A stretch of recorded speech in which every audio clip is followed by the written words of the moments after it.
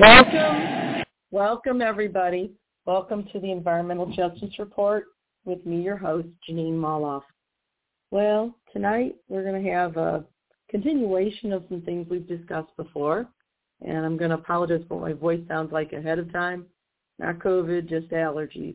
But tonight, especially on this Holocaust Memorial Day, okay, we're also going to be talking about things that are very similar, and that means environmental racism, because whenever there is any attempt to destroy a group of people based on not their actions but their identity, then we have an evil that has to be dealt with. And one of the first things you do is you shed light on that evil. So once again, we have environmental racism on the agenda.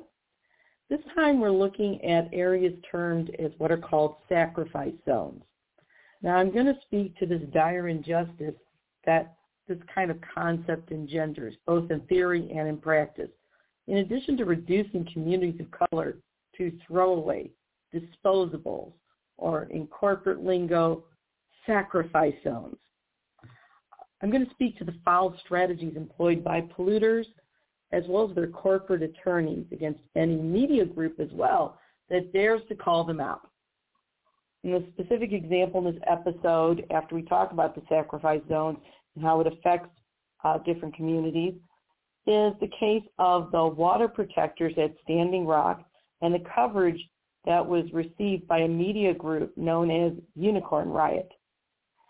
This involves a SLAPP suit, and a SLAPP suit, the acronym SLAPP, stands for Strategic Lawsuit Against Public Participation. And these are lawsuits that, frankly, in terms of facts, have no merit.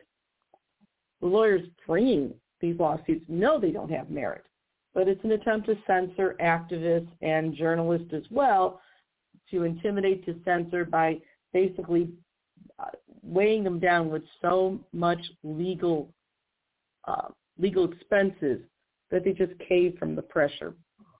Because let's face it, most of us don't have the bankroll of the average corporation when they employ a corporate army of attorneys.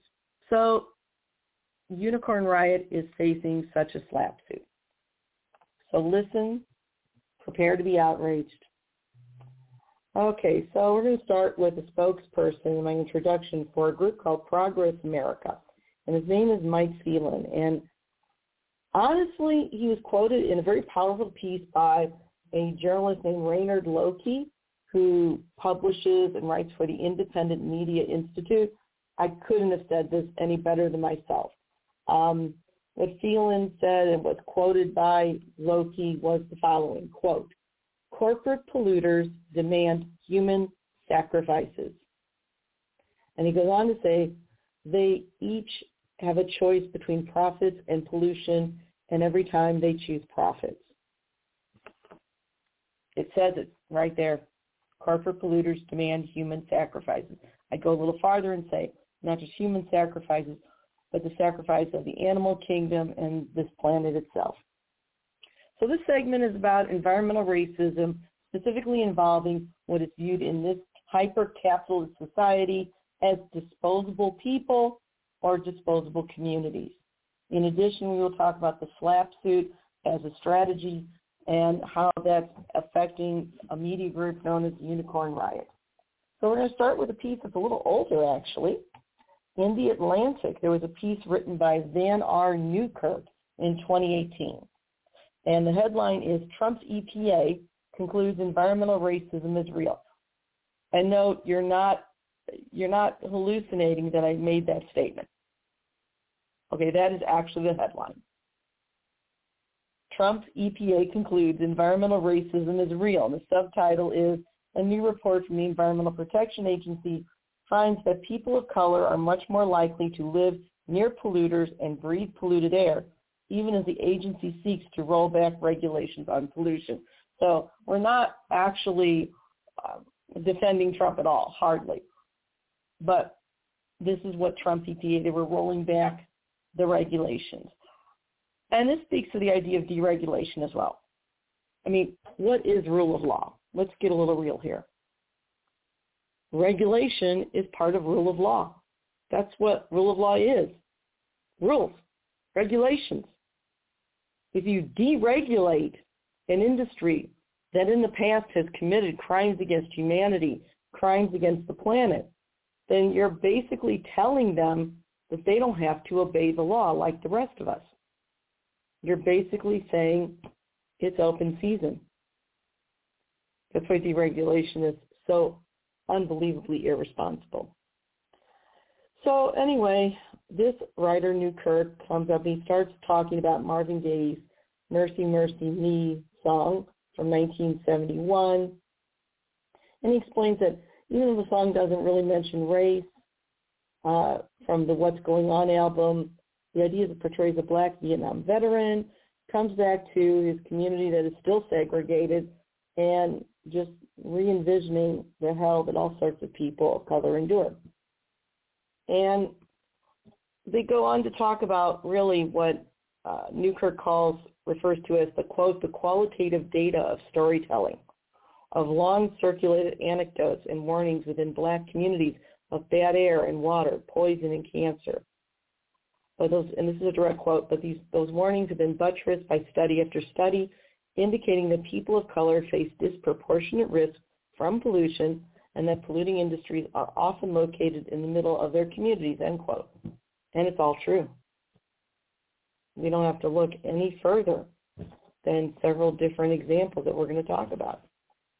And they talk about researchers that were in the EPA's National Center for Environmental Assessment. And this was as the Trump EPA was dismantling the institutions and the regulation. But they released that study documenting that communities of color suffer more. According to the study's authors, quote, results at national, state, and county scales all indicate that non-whites tend to be burdened disproportionately to whites, end quote, with regards to pollution. And that study focused on what's called particulate matter, which is basically microscopic particles or suspensions of solids and liquids that are in the air. Some are natural, some are man-made, and they are also air pollutants. And they talk about different kinds of particulates from this study. Anthropogenic particulates include the following: automobile fumes, smog, soot, oil, smoke, ash, and construction dust. Okay? Particulate matter was also called out as, quote, a known definite carcinogen by the International Agency for Research on Cancer, as reported by the National Institute of Health.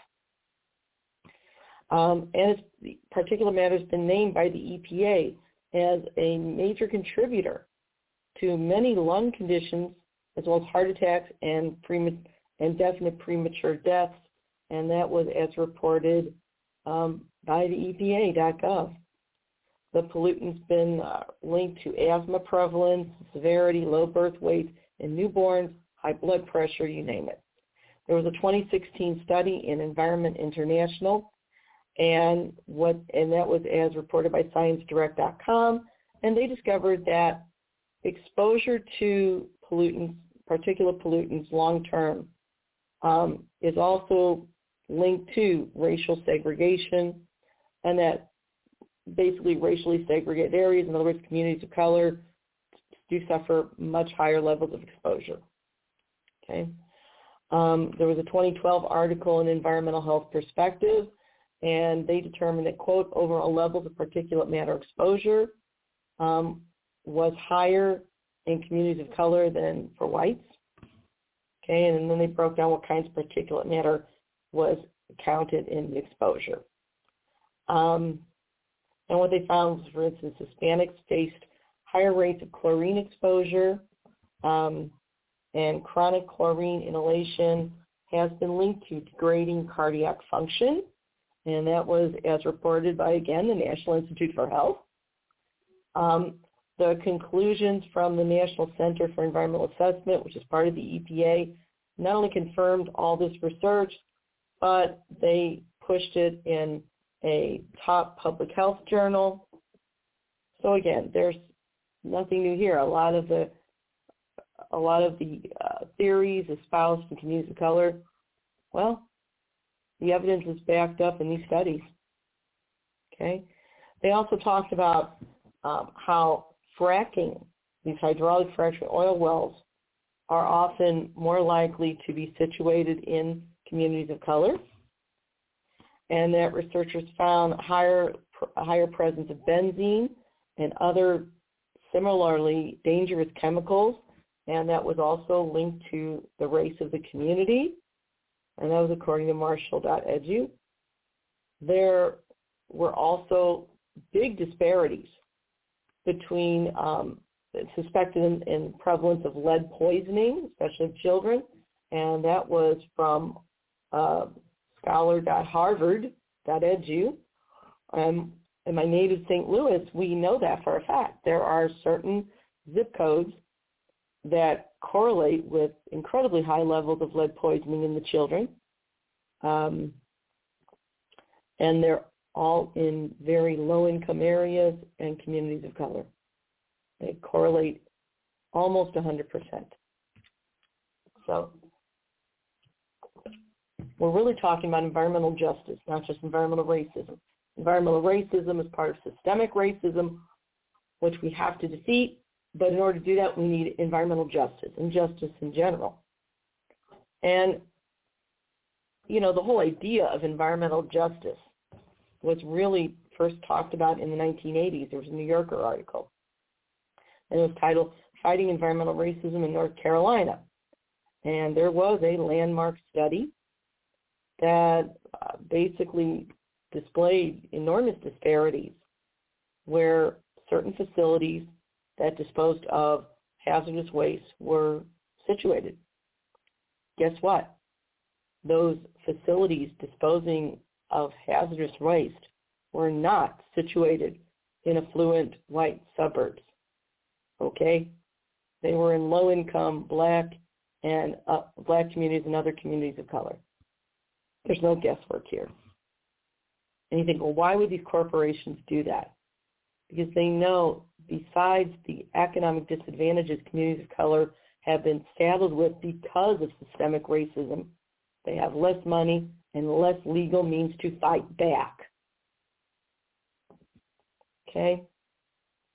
Now, there's been leaders in the environmental justice movement that have said that even groups as prestigious as publications from the United Nations and a lot of peer-reviewed journals, they have clearly all stated that, quote, environmental racism exists as the inverse of environmental justice. Okay, well, pretty obvious, actually. But it's good that the United Nations saw that. Okay? So, once again, you have a lot of people, especially privileged whites, that think racism only occurs when there is some sort of purposeful act where you intend to hurt a person of color or community of color because they're a person of color or a community of color. And it's this color blindness that allows too many people to ignore the systemic racism that has pervaded our nation for hundreds of years. Well, now we have to end this. Okay? So let's look ahead. You know, you only have to look as far as your own backyard to see that landfills, hazardous waste dumps, smokestacks that basically where they send radioactive particulates to, through a process of cremation, and they pump it back out into the atmosphere. Again, it doesn't happen in nice suburbs where a lot of Republican senators live. Not at all. They don't want that fight. But it happens in poor communities and communities of color. And so there is, a direct correlation between the effects of poverty and race. No doubt about it. But we need to look at it a little more in depth. The study's authors, and this was the study we're talking about, this landmark study on environmental racism. The authors wrote, quote, "A focus on poverty to the exclusion of race may be insufficient to meet the needs of all burdened populations," end quote. And it's true. What they're basically saying is you can't disentangle race from poverty. Okay, it all comes together. Okay, and Trump with Scott Pruitt from the EPA, they basically tossed out hundreds of regulations. All right, so what little federal environmental justice work was going on, it was basically thrown out. Okay, they worked hard to cease any civil rights investigations.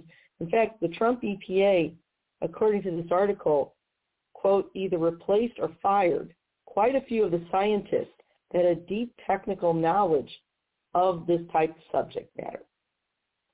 So apparently the Trump EPA didn't just want yes men, they didn't want anybody who knew what was really going on to be in a position to blow the whistle. So they fired him.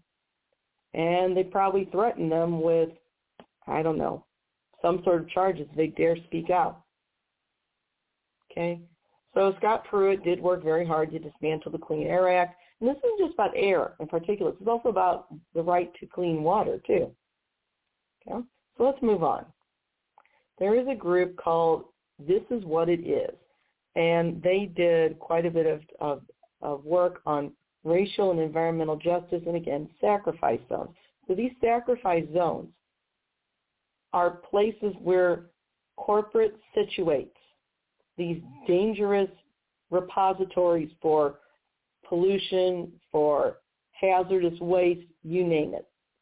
Again, not situated in lily-white, affluent suburbs. Instead, they're in communities of color and low-income communities.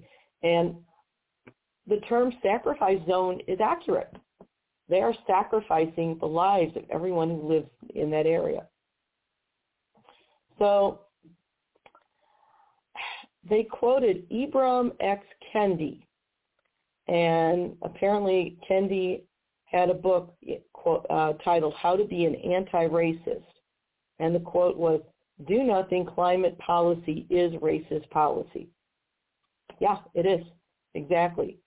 And again, Kendi goes on to say that, quote, Black, Indigenous, and people of color and poverty are on the front lines of climate catastrophe because they so often live in sacrifice zones, areas that the powers that be have deemed appropriate for locating polluting sources in or nearby because the people who live there lack the political power to prevent it, end quote. It's exactly right. They pick communities where there is practically no ability to fight back. These polluters are the ultimate cowards. Now they give this group, This Is What It Is, they give some examples. Houston, okay? In Houston, a man by the name of Dr. Robert Bullard documented some 40 years ago that approximately 82% of solid waste in Houston was dumped in mostly Black neighborhoods. Okay, what makes it worse is that the population of Houston is only approximately 25% Black. That's pretty premeditated. There were some other studies that confirmed, according to this group, that race remains, quote, the best predictor where commercial hazardous waste facilities are located, end quote. Now we have another, this is like the picture postcard for environmental racism, Standing Rock Reservation. It is a Native American reservation, and it is the scene of controversy and a protest and fight between this group called Trans Energy, excuse me, I am very tired today. Basically, it's fracking. It's a fight between the people of Standing Rock that are trying to stop what's called the Dakota Access Pipeline. Now, the Dakota Access Pipeline, it would be bad enough if these new pipelines carried traditional oil, but they're not. They're carrying fracking, which is referred to also as tar sands oil. Except the tar sands oil isn't an oil. Okay, I've written about this. It is a form. It's one of the dirtiest forms of coal, and it's shot through these pipelines in a toxic soup that they refer to as fracking fluid. We don't know all that's in the fracking fluid because these corporations claim that the regulators and the people that live in the area have no right to know, because they claim that the fracking fluid is protected under proprietary rights, that they own this. They don't, but they claim it. The problem, as has been documented by many scientists, is that this tar sands is shot through these pipelines, with fracking fluid, this toxic soup at high pressure. And a lot of times these companies are using subpar steel. All it takes is for one, the tar sands oil is so hazardous. It's unlike oil that we know where if it gets into the water, we can try to find a way to clean it up. You can't from tar sands, and you can't from the fracking fluid. It becomes impossible to separate out, and it becomes extremely hazardous to the point where that water is ruined. There is no reclaiming it.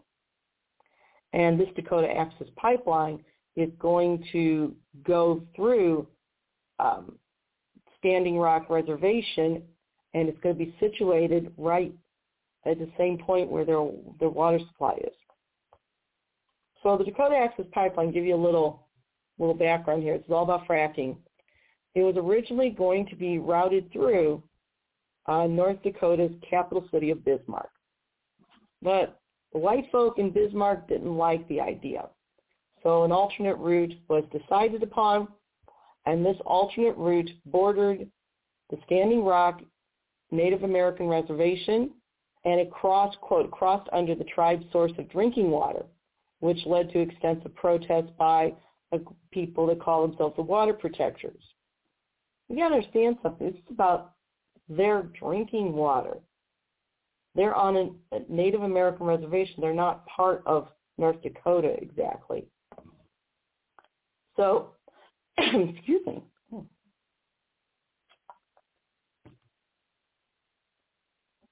So you have this going on, okay?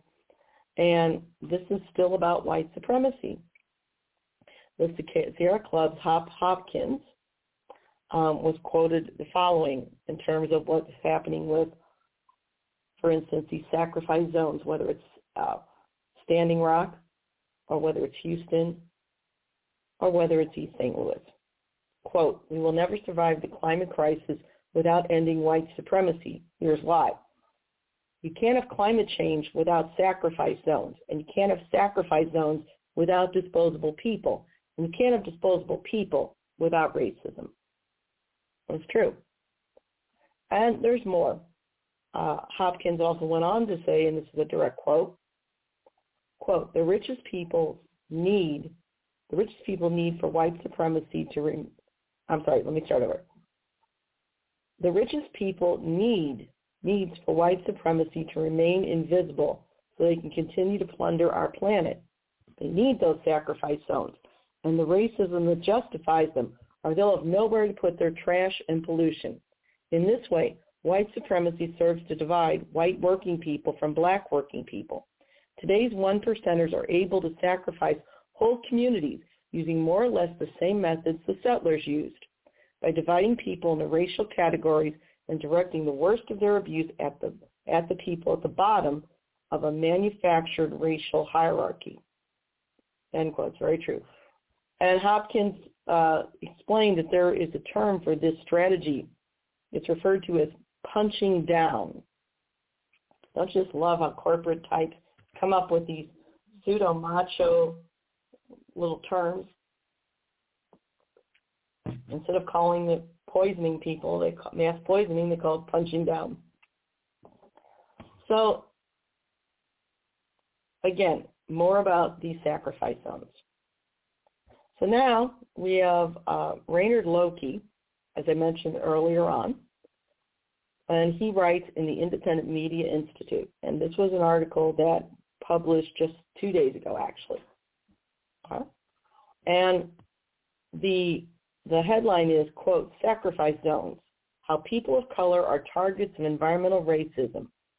And then he called it Take Action Tuesday at Earth Food Life. He says it all. So, once again, these sacrifice zones are a creation and a byproduct of environmental racism. Okay? These are pollution hotspots. Nobody wants to live next to them. But unfortunately, they situate these dumps in communities that they know can't fight back. So Loki goes on. And one of the first things Loki says is he points out how both Black Lives Matter and the COVID-19 pandemic have one thing in common. They've highlighted how systemic racism, quote, how systemic racism disproportionately places danger and harm on low-income and minority populations, end quote. And it's true. And they do this, again, sacrifice zones. Okay. And sacrifice zones that have been designated by corporate and defended by their armies of corporate attorneys are a direct product of that same environmental racism. These are communities that can't afford to defend themselves. They're so desperate for jobs, they're willing to put up with anything. They have weak laws. They don't protect their own. Corporate negligence. These are communities that have less access to health care. So if they ever sue a corporation for basically being poisoned, the corporate lawyers can just go into court and say, well, how do we know this just wasn't an aspect of them not having health care all along? It muddies the waters, and that's exactly what corporate wants. It plays in redlining is one of the tactics they use. Okay? These are low property values because of redlining. Why are these areas redlined? Because of racism, white flight. There's no mystery here. Okay? I may sound redundant tonight, but that's because this is just, it's so obvious it's pathetic. Okay? It just is. And, this is what we're dealing with. It's shameful, but that's what we have. And these people have no way to defend themselves. Okay? It's very difficult. And, what are we going to do about this? Well, there's a little bit of hope. Apparently, President Biden recently created a White House council on, get this, environmental justice. Okay. Now, my question to the Biden administration, and I'm hoping that this is for real, will this council on environmental justice actually fight for justice, or will it just be another futile exercise in public relations? It's a legitimate question. I'm not trying to be unreasonable, but it's a legitimate question. We need to be asking this. So, sorry I'm talking kind of slowly tonight, guys. Just this past January, one of the first things that President Biden did is he signed an executive order that, again, created this White House Council on Environmental Justice. And one of the things it's supposed to look at is the environmental impacts of systemic racism. To quote from the order, quote, "We must deliver environmental justice in communities all across America. To secure an equitable economic future, the United States must ensure that environmental and economic justice are key considerations in how we govern," end quote. Now, there was another separate executive order from whitehouse.gov, and this one directed federal agencies to prioritize racial equity in their task, in their work, and to incorporate racial and environmental justice across the entire federal government. Okay, it's a good start. It's going to have a lot of landmines because, let's face it, there are far too many members of Congress, some Democrats, and practically all the Republicans that are going to fight this like crazy. And one Democrat that comes to mind that will also fight this is Joe Manchin from West Virginia. He has a clear conflict of interest, and I think somebody claimed that Manchin's coming around to being more reasonable on environmental issues, but we don't have time to wait for His Majesty, nor do I care. As far as I'm concerned, when you've got politicians like Joe Manchin, who basically crafts on his own people in West Virginia, who stands in the way of getting rid of the filibusters, stands in the way of $15 an hour minimum wage, stands in the way of pollution controls, then the only thing that comes to mind regarding Joe Manchin and then Kirsten Sinema and several others is to fight his 15 words, my 4 words. We will primary you. We need to find some strong progressives, especially fiscal progressives, and primary Manchin, primary Sinema. Get rid of them. Set an example so that all the rest of the Democratic moderates are just, frankly, another term for coward, understand that the progressive wave is here, get on board or get mowed down. And this, especially for this situation, communities are being poisoned. People are dying, and they're playing games. So I'm glad that President Biden came up with this White House Council on Environmental Justice. I hope they're sincere. The other thing, but the problem with these actions, and that I was just starting to get to, is that when it's an executive order, when the president is in Biden, another president can just reverse it. We need legislative action. We need laws. We need to re-regulate these polluting industries. And that means, these blue dog Dems that are getting in the way of a progressive agenda, they got to go. Primary them. Primary Manchin, primary Sinema, primary Coon, every single one of them. It wouldn't be that difficult. We can do it. Because the only thing Joe Manchin is doing is trying to be a power broker, nothing else. Now, Joe Biden also has a $2 trillion infrastructure plan, which would also try to address long-term racial inequities. But now he's talking like he's willing to work with the Republicans. Okay, fine. Personally, my attitude is the Republicans lost, we won.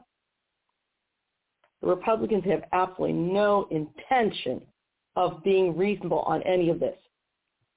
They're just trying to block everything. And we're in just two dire needs right now. We just need to mow them down, end the filibuster, and do what we need to do.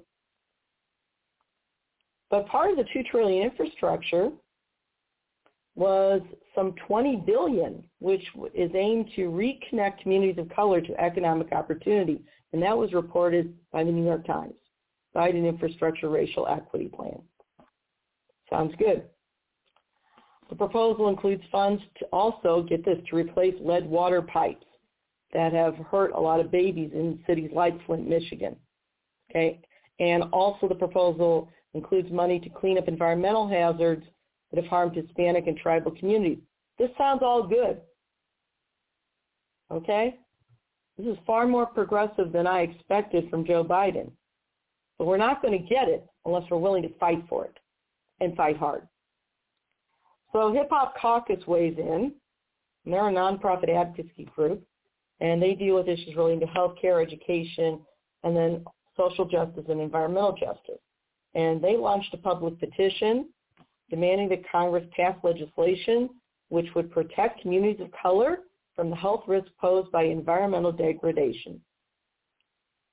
And that petition was co-sponsored by several other advocacy groups, including Progress America, Friends of the Earth Action, Coalition on Human Needs, Evergreen Action, and Progressive Reform Network. And again, we have Mike Phelan, who's spokesman for Progress America, and it's a powerfully shameful truth. Corporate polluters demand human sacrifices.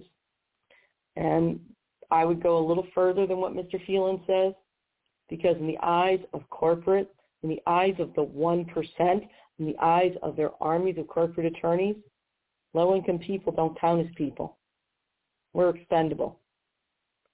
I really believe that these 1%ers and their corporate attorneys really do see people of communities of color and lower-income communities in the same way that as the Nazis when they use the term useless eaters. I truly do. There was an EPA report that they mentioned in 2004, and this was reported, again, by EPA. And the EPA in 2004, again, 2004, that's the George W. Bush administration, wrote that, quote, "The solution to unequal protection lies in the realm of environmental justice for all Americans. No community, rich or poor, black or white, should be allowed to become a sacrifice zone," end quote. This came from the George W. Bush administration. To add to it more, Naomi Klein, activist and author, wrote in a 2014 book titled "This Changes Everything," and she wrote that, quote, "Running an economy on energy sources that release poison as an unavoidable part of their extraction and refining have always required sacrifice zones. Whole subsets of humanity categorized as less than fully human, which made their poisoning in the name of progress somehow acceptable." This is exactly in line with the statement I made about how the Third Reich considered anyone who was lower income or not white enough as a useless eater, something to be used and then tossed. Now, there was EPA's National Center for Environmental Assessment study in 2018. That study was released in the American Journal of Public Health, and it was called "Disparities in Distribution of Particulate Matter Emission Sources by Race and Poverty Status."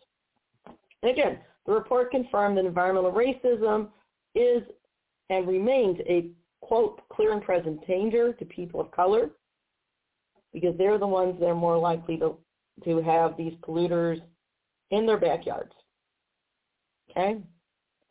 And the study documented that people that live in these lower income communities below the poverty line have a 35% higher health burden from particulate matter emissions than when compared to the overall U.S. population.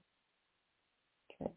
The health burden experienced by non-whites was 28% higher than the rest of the United States, and African Americans had a 54% higher burden. Those numbers are damning, and they should be. And again, the researchers in this major study, again in 2018, this was the Trump administration, they cited, quote, "economic inequality and historic racism as major factors in the siting of facilities emitting particulate pollution," end quote. Well, you can pretty much figure out why Trump had Pruitt fire those scientists. And it goes on to document there wasn't any guesswork here. Particulate pollution can cause numerous health problems, including heart attacks, irregular heartbeat, aggravated asthma, decreased lung function, even premature death. And they quoted Leslie Fields in this article, that is, in the Loki article, who in 2018 was the director of the Environmental Justice Program at the Sierra Club. And Fields said the following, quote, "This report illustrates how people of color and people with limited means have been grossly taken advantage of by polluters who don't care about the misery they cause. The disadvantages that come with those health issues, like missing school, create a cycle of poverty and lack of access to opportunity that spans generations and shapes every part of the experience of being a person of color or low-income person in the United States," end quote. There was an article that there was an article in a publication called Color Lines, written by Ayanna Bird, who examined the study, and Bird writes the following, quote, "The findings show that those in poverty had 1.35 times higher burden than did the overall population, and non-whites had 1.28 times higher burden. Blacks specifically had 1.54 times higher burden than did the overpopulation. This translates to a 54% increase for black people." End quote. And Bird added, quote, that this idea of environmental racism, quote, has been called the new Jim Crow and continues to target Black, Latinx, Native, Asian, and other communities of color, subjecting them to generations of poor health outcomes, end quote. Okay. There is cause for concern, most definitely. So, once again, we have a little bit of hope because Biden's plan, at least as he wrote it, offers some hope. Okay, he budgeted money to fight this. But now, Joe Biden needs every Democrat in Congress to fight for it.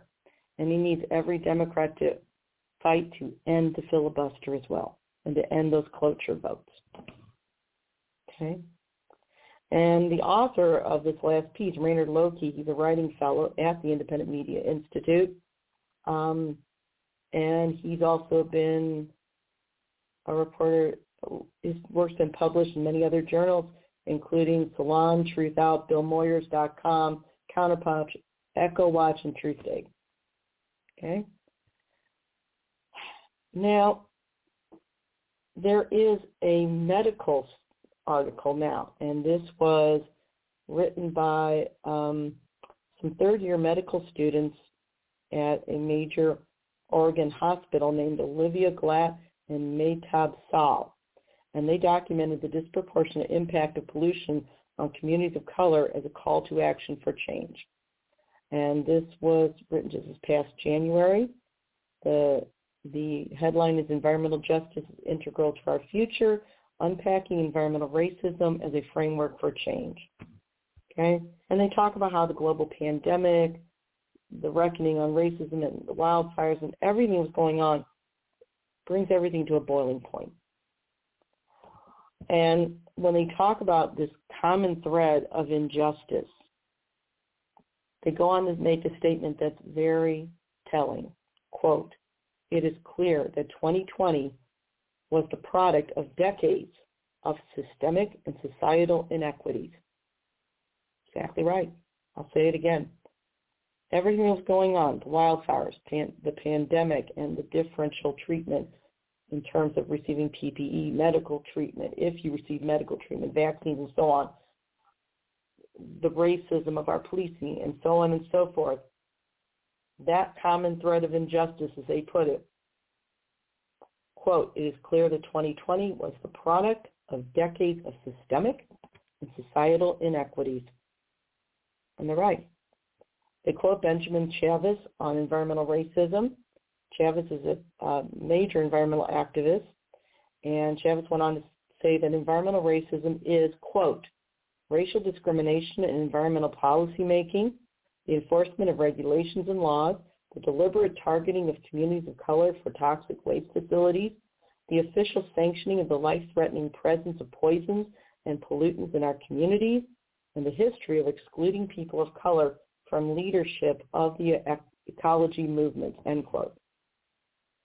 And he goes on, Chavez goes on to explain that the presence of these environmental toxins is basically in the backyards of communities of color, and these same communities, they don't get any opportunity to present any input because they're not at the table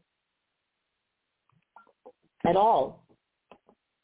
And Chavez goes on to mention that he's hoping that the inclusion of minorities will basically become better, hoping that Representative Deb Haaland will become Secretary of the Department of Interior, which she did. And she's the first Native American cabinet member, okay? And she understands environmental racism right up front. So here's hoping we have some friends in high places. But once again, the president can only do so much. Even if he writes a slew of executive orders, they can be all undone. We need the Democrats in Congress to do their job and to grow a spine and to grow some cojones, seriously. And any Democrats, because the makeup of Congress is so close, any Democrats, again, like Joe Manchin, Kyrsten Sinema, and some of the others that don't want to get on the progressive agenda, we need to primary them and push them out of office. We don't have time for their nonsense. And just the idea of sacrifice zones is something that's evil. And once again, there are several more examples. Okay, Newark, New Jersey. There are glue, plastic, and leather factories and sewage processing and fat rendering facilities in areas that are the southward and ironbound communities. Okay, and the people in these areas have higher rates of asthma and lung cancer. South Ward is 3% white, but the state of New Jersey is 59% white. That's a lot right there. Okay, in Louisiana, we've talked about Cancer Alley before on the show. Sorry if I'm taking long pauses, guys. Like President Biden, I'm occasionally a stutterer. Bear with me. In Louisiana, there's an area called Cancer Alley, and it is located in predominantly black and brown neighborhoods, and it has an abnormal amount of cancer. And what's situated there? An entire host of factories spewing out poisons into the air and water. We have Flint, Michigan, who ignored the lead in the drinking water for months. And again, majority black. And we have the water pollution problem at Standing Rock Sioux Reservation, which, again, the Dakota Access Pipeline endangers the drinking water of the people there. There was a spill of a similar pipeline in the Kalamazoo River. Keep in mind, the Dakota Access Pipeline would cross the Missouri River as well, which is Standing Rock's reservation's only water supply. You can understand why these people are upset. It's not like they have a waterworks that will come to bat for them. Okay? You have Eugene, Oregon. The predominantly Latino and low-income residents, they're exposed to some 99% of Eugene's air toxins. They have double the rate of childhood asthma compared to the average population. The EPA recently found that Eugene's Lanes Regional Air Protection Agency discriminated against the residents there, especially basically because they had inadequate air monitoring and they didn't really involve the community. There wasn't a way to provide complaints except in English, and you have, basically a lot of residents there were English as their second language. So again, Hop Hopkins, Vice President of Strategic Partnerships for the Sierra Club, quoted as saying, quote, "You can't have climate change without sacrifice zones. You can't have sacrifice zones without disposable people. And you can't have disposable people without racism." Okay? So they go on to talk about the role of healthcare as well. Healthcare has a long history of racism. Okay? Healthcare, medicine's been involved in eugenics, which is deciding which people can live and which can die based on their genetic background. It's evil. There were the Tuskegee syphilis trials. Okay, so there's lots of structural racism built into the medical establishment. Okay. There was a Harvard study that linked a single microgram per cubic meter increase in pollution to an 8% increase in mortality from COVID-19. And the researchers think that this is helping to explain how COVID is disproportionately killing more Black and Hispanic Americans than whites, at least in part. Okay, so there are some things we can do. We can call How can we be part of the solution, especially in terms of healthcare? According to these medical students, they want more sustainability within healthcare. Okay? They want to pursue research and education. They want to advocate.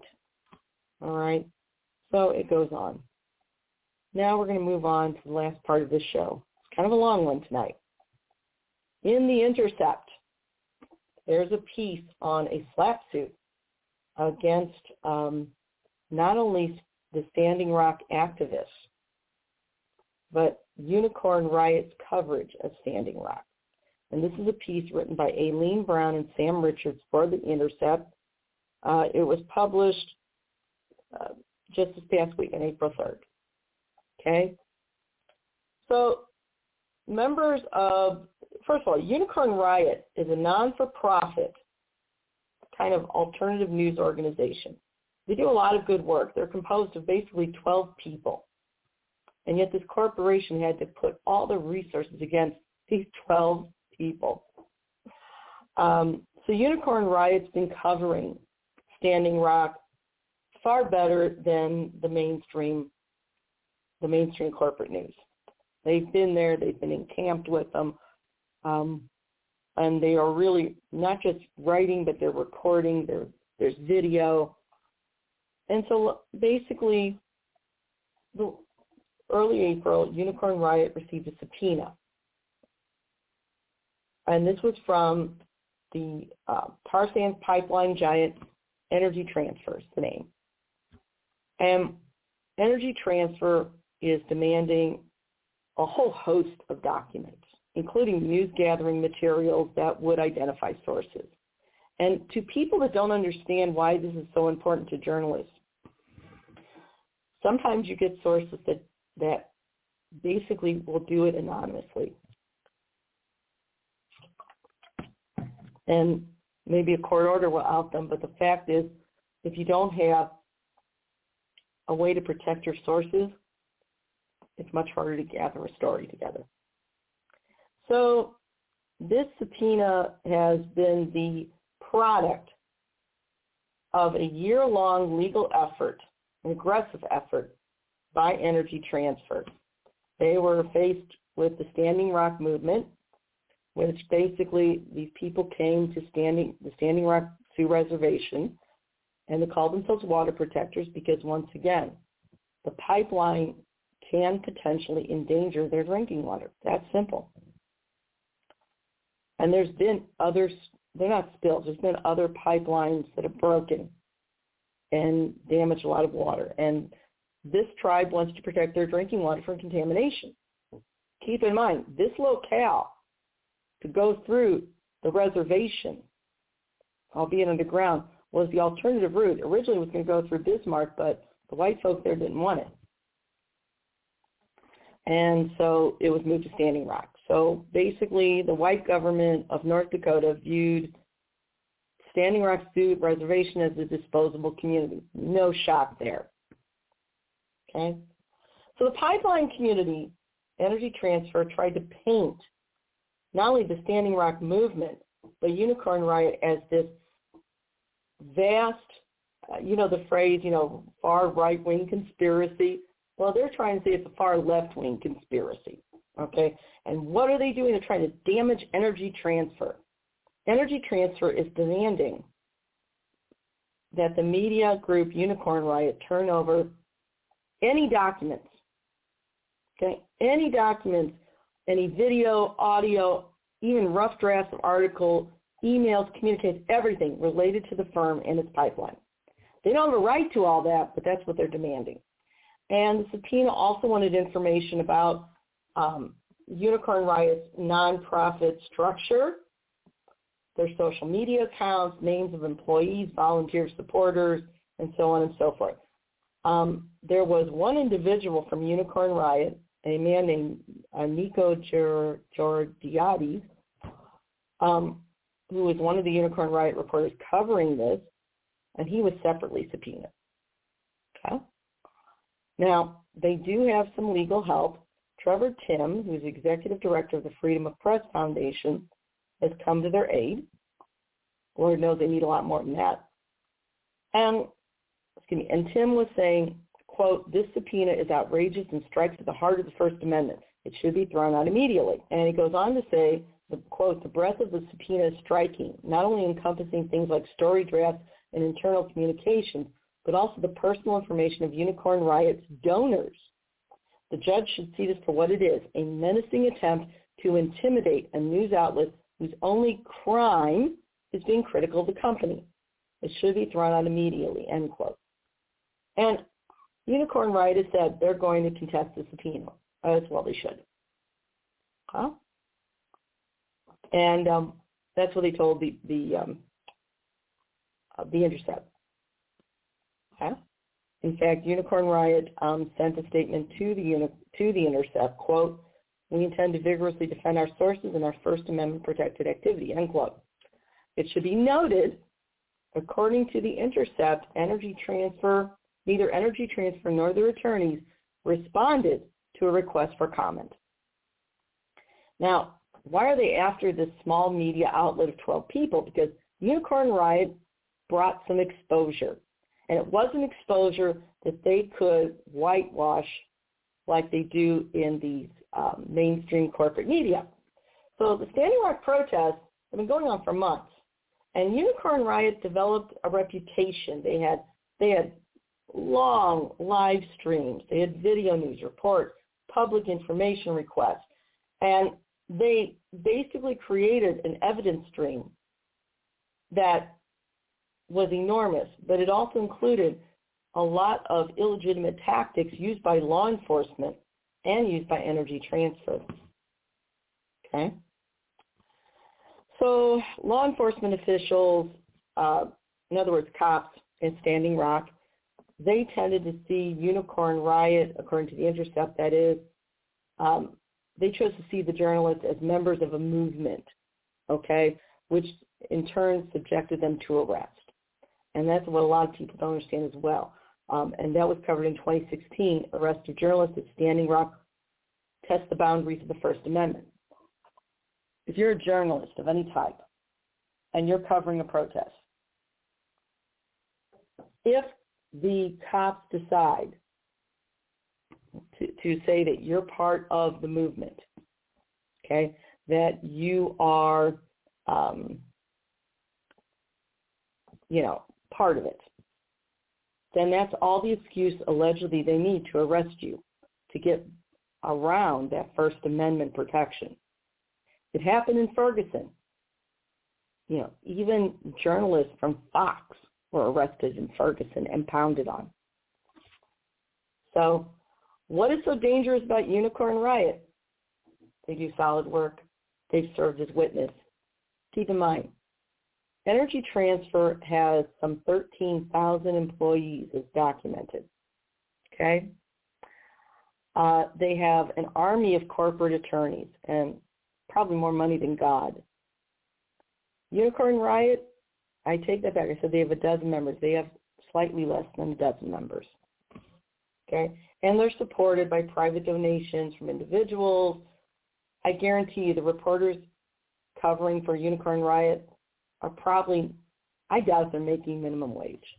They're doing it because it's the right thing to do. And Energy Transfer reported nearly $5 billion in revenue in 2019. Okay? Talk about a David and Goliath type situation. This SLAPP suit is meant to chill speech. Okay? The idea of serving Unicorn Riot with all these subpoenas, as well as some officials with the Standing Rock Sioux tribe, is to intimidate them, to basically bog them down with so many legal bills that they have to fold. Because, again, the corporate attorneys know they don't have the case. Now, it gets worse than this. Just when you think it couldn't get worse, it does. Now, Energy Transfer were also trying to go further than just a SLAPP suit, a civil lawsuit, okay? And it's obvious that, yes, those subpoenas, according to staff attorney Natalie Segovia, and she issued a statement, according to waterprotectorlegal.org, She said, quote, "An Energy Transfer, quote, is on a fishing expedition for information that could lend credence to their ill-founded notion that nonprofit organizations and water protectors seeking to protect human rights and the earth for future generations were allegedly engaged in illicit activity." Segovia goes on to say, in reality, quote, "In reality, it is ETP, okay, Energy Transfer Partners, in other words, and large corporations that break the law with impunity," end quote. That's true. The subpoenas were also part of a follow-up. Energy Transfer Partners, get this, in 2017, they filed a federal racketeering lawsuit, okay, against Standing Rock and Unicorn Riot. And, well, what it says here is that Energy Transfers filed a federal racketeering lawsuit in 2017 against a range of defendants. Now, and some of the defendants included environmental groups such as Greenpeace, BankTrack, which BankTrack's a nonprofit that tries to pressure banks to stop financing harmful environmental activity, and they also work with several individual pipeline opponents. Okay. Now here's the question: since when do corporations file federal criminal racketeering lawsuits, otherwise known as RICO? Isn't that the responsibility of the Department of Justice or the local prosecutor? Since when do private attorneys do that? They don't. Now, the federal complaint was still filed, and Energy Transfer tried to claim that thousands of people came to the camps at the Standing Rock Sioux Reservation, and they came because Greenpeace conducted a misinformation campaign. And that really wasn't the case. There was quite a bit of evidence, including a public record, that clearly showed that water protectors were actually coming together by calls for help that were issued by tribal members from the Standing Rock Sioux tribe, as well as the publication of video footage, which spoke for itself. And this was footage that, among other things, showed the Dakota Access pipeline security contractors pounding on pipeline opponents, including, sicking vicious dogs on them. I mean, shades of Jim Crow in the Deep South. And so they're claiming that this misinformation campaign, the Greenpeace, the people made phone calls, okay, and they talked to people about this. This was the foundation for their RICO allegation, their racketeering allegation against these people. Again, since when does a criminal make phone calls and ask for help? I mean, if someone from the opposition slandered or defamed another party, that would be a civil suit, not a criminal suit for the feds to enter. Energy Transfer claimed that they incurred $300 million in damages due to the protest and Unicorn Riot's coverage, among other things. Greenpeace has involvement. And when you factor that in with penalties, the amount could triple to almost $1 billion. And that would be what Energy Transfer is claiming that the amount of damage they incurred. And this was under the federal law called the Racketeer Influence and Corrupt Organizations Act, known as RICO. How is this a RICO violation? Okay. Well, here's what happened. The judge dismissed the RICO case in 2019. Okay. And it was quite clear, and this was published by Greenpeace. Energy Transfer's claims of a RICO violation, the judge clearly said, quote, "Donating to people whose cause you support does not create a RICO enterprise. Posting articles written by people with similar beliefs does not create a RICO enterprise." Pretty clear, isn't it? Guess what? A week after the judge tossed it out, Energy Transfer came right back, filed a new complaint against Greenpeace in a North Dakota district court locally. And this new case, basically the same as the old case, minus the RICO claims. But instead, they claimed that there was trespassing and property-based claims, and they're basically grasping at straws because they don't have a case. Greenpeace organizer Charles Brown, along with water protectors Cody Hall and Crystal Tubal, issued a quote. Quote, "The suit was brought to chill Greenpeace's speech, drain our resources, and intimidate anyone who speaks out against pipeline projects." Oh, this was a quote issued by Greenpeace Deputy General Counsel Deepa Padmanabhana. I'm killing the name, I'm sorry. So, according to Greenpeace Deputy General Counsel, quote, "The suit was brought to chill Greenpeace's speech, drain our resources, and intimidate anyone who speaks out against pipeline projects.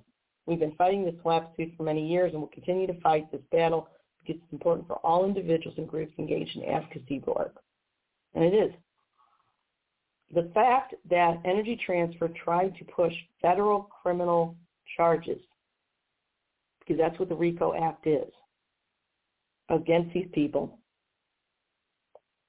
I'm sorry, but every attorney that was involved in that filing, in my opinion, should be disbarred. They abused their license. So, again, this latest complaint by Energy Transfer, their latest legal attack, again, they've issued a bunch of subpoenas, including individuals who aren't actually listed as defendants. And among those subpoenas, there are groups that provide legal services to people facing criminal charges during Standing Rock. So they're going after, Energy Transfer is going after the lawyers that are defending people that are facing criminal charges, albeit probably bogus, during the Standing Rock protest. And that included the Water Protector Legal Collective and the Freshet Collective, as well as the Ruckus Society and the Indigenous Peoples Power Project. All these groups promote nonviolent direct action. They were subpoenaed as well. Officials that were involved in inspecting the pipeline route for the Standing Rock Sioux tribe, including somebody named Dr. Kelly Morgan, who's an archaeologist for the tribe, and Tim Mentz, who's the tribe's earlier tribal historic preservation officer and who had key testimony. They were also subpoenaed. Okay? So, once again, Unicorn Riot has had to kind of devote a lot of time and limited resources to decide how to handle this overreaching subpoena, this abuse of the legal process. And this is just all part of the corporate game. Okay? The Water Protector Legal Collective subpoena went so far as to request communications with members of the press.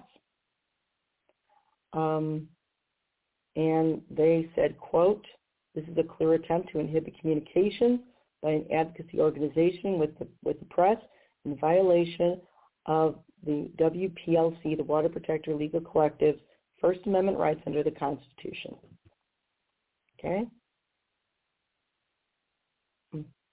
And then you also have, let's see now, I missed something here. This is what's going on, all right? So I'm going to tie this up now. We've talked about sacrifice zones, which are just dumping grounds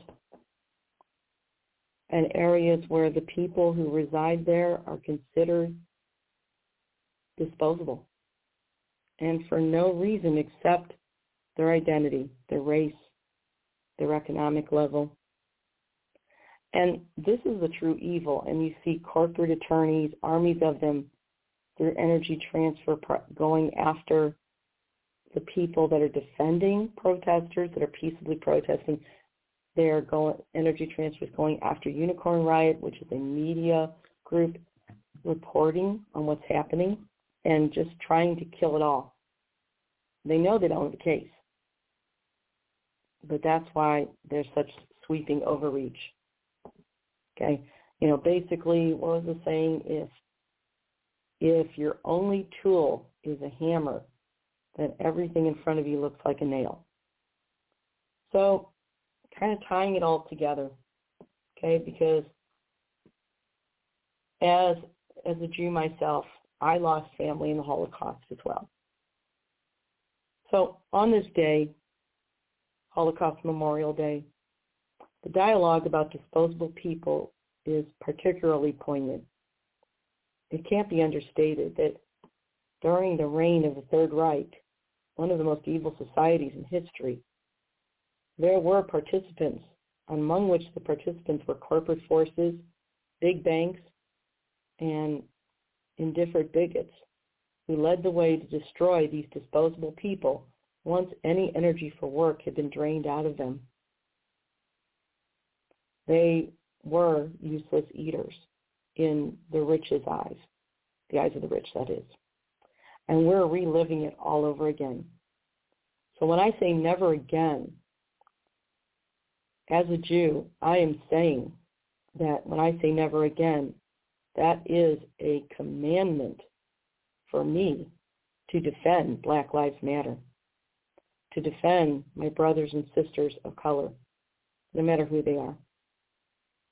And this show will always, always shed light on the environmental racist in our society, and we will always push the powers that be to have true justice, including environmental justice. So, as I say, never again. Keep in mind, just as it was 80 years ago, we're dealing with something very similar now. And it's time for all of us to come together and say that nobody is a useless eater. And that's the show for tonight. This is Jeanine Molloff. Good night, and God bless.